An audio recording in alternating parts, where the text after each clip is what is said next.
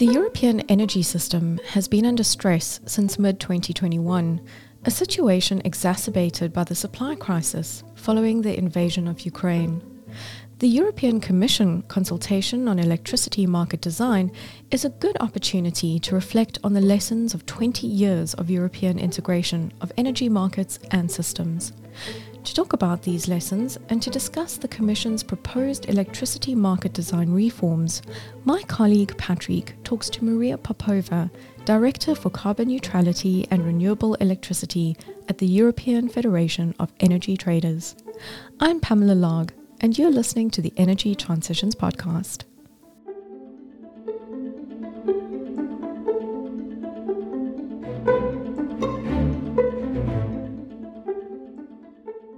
Welcome to this new energy markets focused episode. My name is Patrick Bauduin. Now that the European Commission has published its proposal for electricity market design reforms, we'd like to discuss what has been proposed. And for this, we have invited Maria Popova, Director for Carbon Neutrality and Renewable Electricity at EFET. Thanks for joining our podcast, Maria. Thanks for having me, Patrick. Is this electricity market design proposal what you were expecting? And what is your view of what has been tabled? Maybe I can start by contextualizing a bit my answer, where I give you my concrete views on the proposal. So I'll start by saying that I think that the climate crisis, the climate challenge is basically the greatest threat that we are currently facing. And we really need to focus on addressing it. The events of the last 2 years, the war in Ukraine is, of course, devastating. The energy crisis, which has had a dramatic impact on millions of households and businesses, of course, required action. But I think now we also need to focus on a continent-wide decarbonization framework and regulatory stability to restore investor confidence and accelerate our decarbonization efforts. I think that markets have a role to play in the decarbonization process, and the proposal to an extent recognizes this. But there are also elements which are concerning and where I wish that there was greater ambition.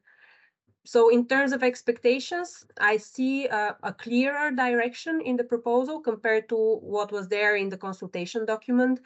There were several important elements where the outcome was uncertain and where I think the proposal brought a degree of relief. That's in particular around the possibility to make revenue caps a permanent feature of the market design and the possibility to extend considerably the scope of CFDs. So instruments for the allocation of public financial support, but also for capping revenues. So I think neither of these would have been particularly helpful. There are also new elements which have been introduced in the proposal, such as the proposal for virtual hubs for forward trading or peak shaving services managed by TSOs, which are worrying. These proposals don't seem to have a significant empirical backing and could have a negative effect on market functioning, be it on forward hedging or the competitive development of demand response. But overall, I do support the approach of targeted evolution to the electricity market design rather than revolutionary changes, which were also considered at times. And basically, in the current circumstances, it is essential that the European authorities restore the confidence of consumers and investors following the energy supply crisis and the wide variety of national level temporary measures aiming to address it.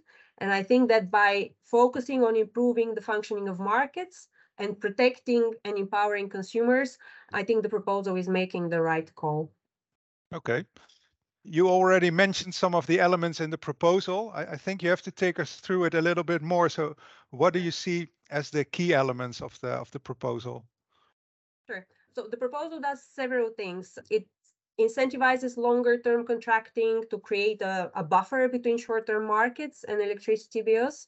It also aims to improve the functioning of short-term markets to better integrate renewables. It presents an enhanced role for flexibility, and it also empowers and protects consumers. So all of these elements are important in my view.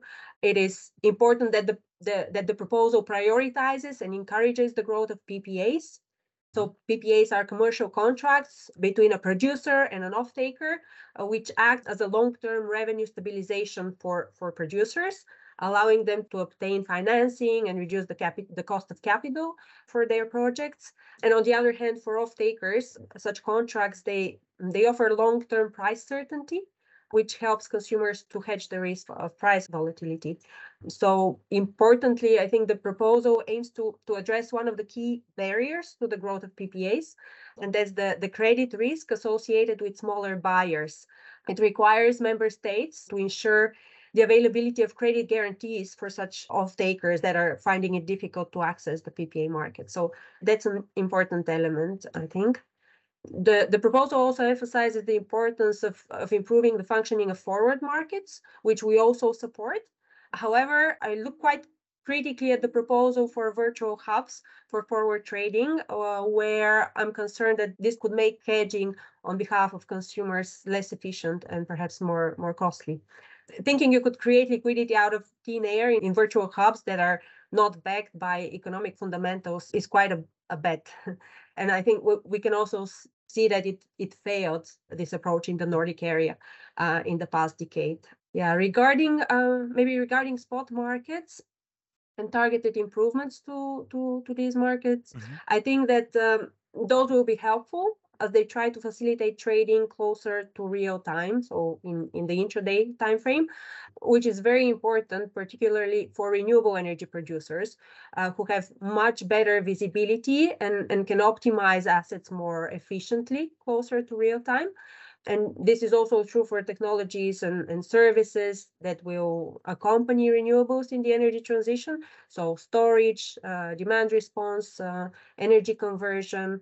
So yeah, an important element. And then also related to this is the emphasis on flexibility, as the growth of flexible carbon-free assets is what we basically need to balance the system with a lot more intermittent renewables in it, and also what we need to overcome our dependence on fossil fuels in the electricity generation sector.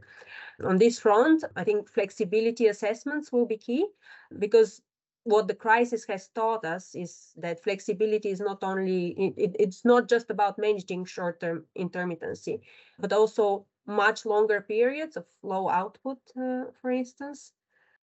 And then maybe a final point on empowering and protecting consumers. I think that's very important because first, it's essential to restore confidence following the high costs and the damaging uncertainty of the last 2 years.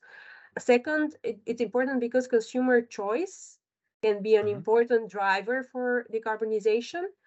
And maybe third, it's important because consumers are a necessary source of flexibility in the system, which needs to be used going forward. So maybe that these would be the highlights from my side.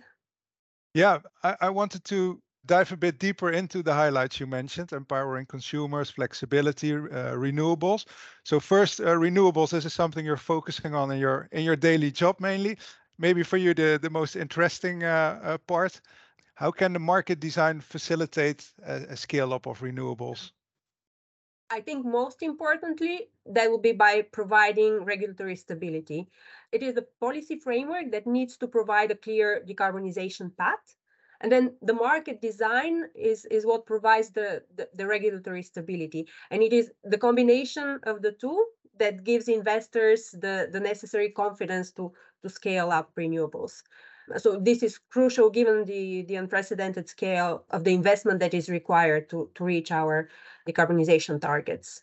And then I think the proposal offers some good elements that can help facilitate the scale up of renewables, in particularly the provisions around PPAs, I'd say. You already said a large portion of renewables means a big need for flexibility.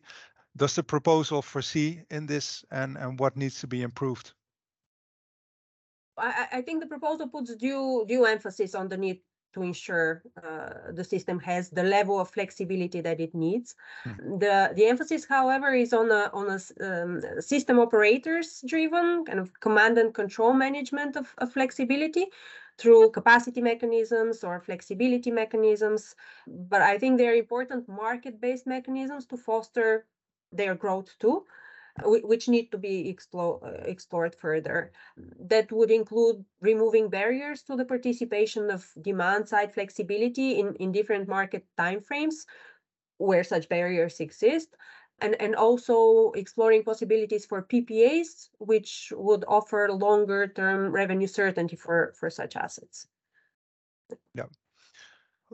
Another element you mentioned, engaging consumers. I think that, well, they have been the victims of the energy crisis, and there's a lot of talk about engaging consumers. Do they really have control and influence on the market? So can the market ever really empower consumers, and how can the market do that? Do you think that's possible? I think that it can, and I think that consumers have an important role to play in the future decarbonized energy system. First, by choosing to adapt demand, so through behavioral changes, energy efficiency choices, etc. Through these means, they can help us to reduce the overall need for energy. And maybe it's important to note here that the market provides important demand reduction signals. So that's one aspect. Then also consumers can be active participants in the energy market by providing flexibility through demand response to help balance the system with a growing share of intermittent generation. And also as prosumers, they can benefit from having distributed assets or electric vehicles and selling electricity back to the grid when that's needed. But how to empower them? I think through more transparency and more information. So that's transparency on energy costs, on their consumption, and also information about options for more engagement. So another element would be through the availability of different tariffs, including fixed tariffs, which would allow for better hedging against price volatility, and dynamic tariffs, which would allow consumers to benefit from the fact that they are able to change their consumption according to the system needs. So yeah, more transparency and information, greater choice of contractual offers, and perhaps also more attentive regulation of retail suppliers can help to empower consumers. And I think the Commission proposal makes important contributions in this direction, and these are no regret options, which I think should be implemented. And does the proposal also foresee in protecting the vulnerable? Well, I think certainly targeted measures to protect vulnerable consumers need to be in place. And we've been emphasizing this throughout our communication around the energy crisis and the related measures. But we believe that social policy tools and benefits are more suited to help the most vulnerable to cope, because there is only that much that an electricity market design can do. So yeah, policy exactly. tools would be perhaps better adapted. And if we zoom out a little bit, our security of supply is still in danger. How can market interventions like the one we saw in the past year be avoided by changes to the market design? Well, the fact that the short-term interventions in response to the crisis over the past 2 years were so numerous and so diverse. Actually, Acer, they have counted some 439 interventions across Europe. Wow. So this fact has had a considerable impact on market liquidity and on investor confidence. There have been concerns about investments in renewable energy being affected, and these concerns have been expressed repeatedly. So going forward, it would be important to avoid such an uncoordinated response and aim for greater coordination and harmonization of measures. And then on how to avoid the need for such measures, I think the Commission proposal is offering some mechanisms to this end. First, improving hedging would help us to be better protected from future price fluctuations. And second, building a more resilient energy system where we focus on renewable energy and flexibility that will decrease our reliance on imported fuels, which would reduce our exposure to external shocks. Yeah. And what are your views on safeguarding our supply on energy, or EFET's views? Well, through greater market integration and cooperation, and through scaling up renewables and carbon-free flexibility, so that would include demand response, storage, distributed generation, and energy conversion, hydrogen, for instance. Yeah. So, well, in summary, obviously EFET is one of the main advocates for the benefits of a liberalized energy market, of course. What has the liberalized energy market achieved in the past year? Well, liberalization and I think importantly, electricity market integration have delivered a number of benefits. Those include enhanced security of supply by being better able to share resources across borders, more efficient dispatch of renewable energy, greater flexibility, as cross-border exchanges are also important sources of flexibility in the system, greater consumer choice, and importantly also cost savings for consumers. In a recent report, Acer estimated that market integration is delivering around 34 billion euro per year in savings for consumers, which is quite a big number. Yeah, you're right. Well, thank you for your views on this proposal. I have one last question. How would you summarize the reaction you gave to this European Commission proposal, if you have to say it in just a few sentences? Well, there are elements that are positive in the proposal. There are others that are causing us, are causing some concern. And I think some revisions are necessary to alleviate consumer concerns and strengthen investor confidence. And because the important thing is to put us back firmly on the decarbonization path. Maria, thank you so much for recording this podcast with us. It was a pleasure talking to you. My pleasure. Thank you. Thank you very much. Thank you. Thank you for listening to this Energy Transitions podcast, brought to you by Enlit and Friends. Visit enlit.world for more episodes. See you next time.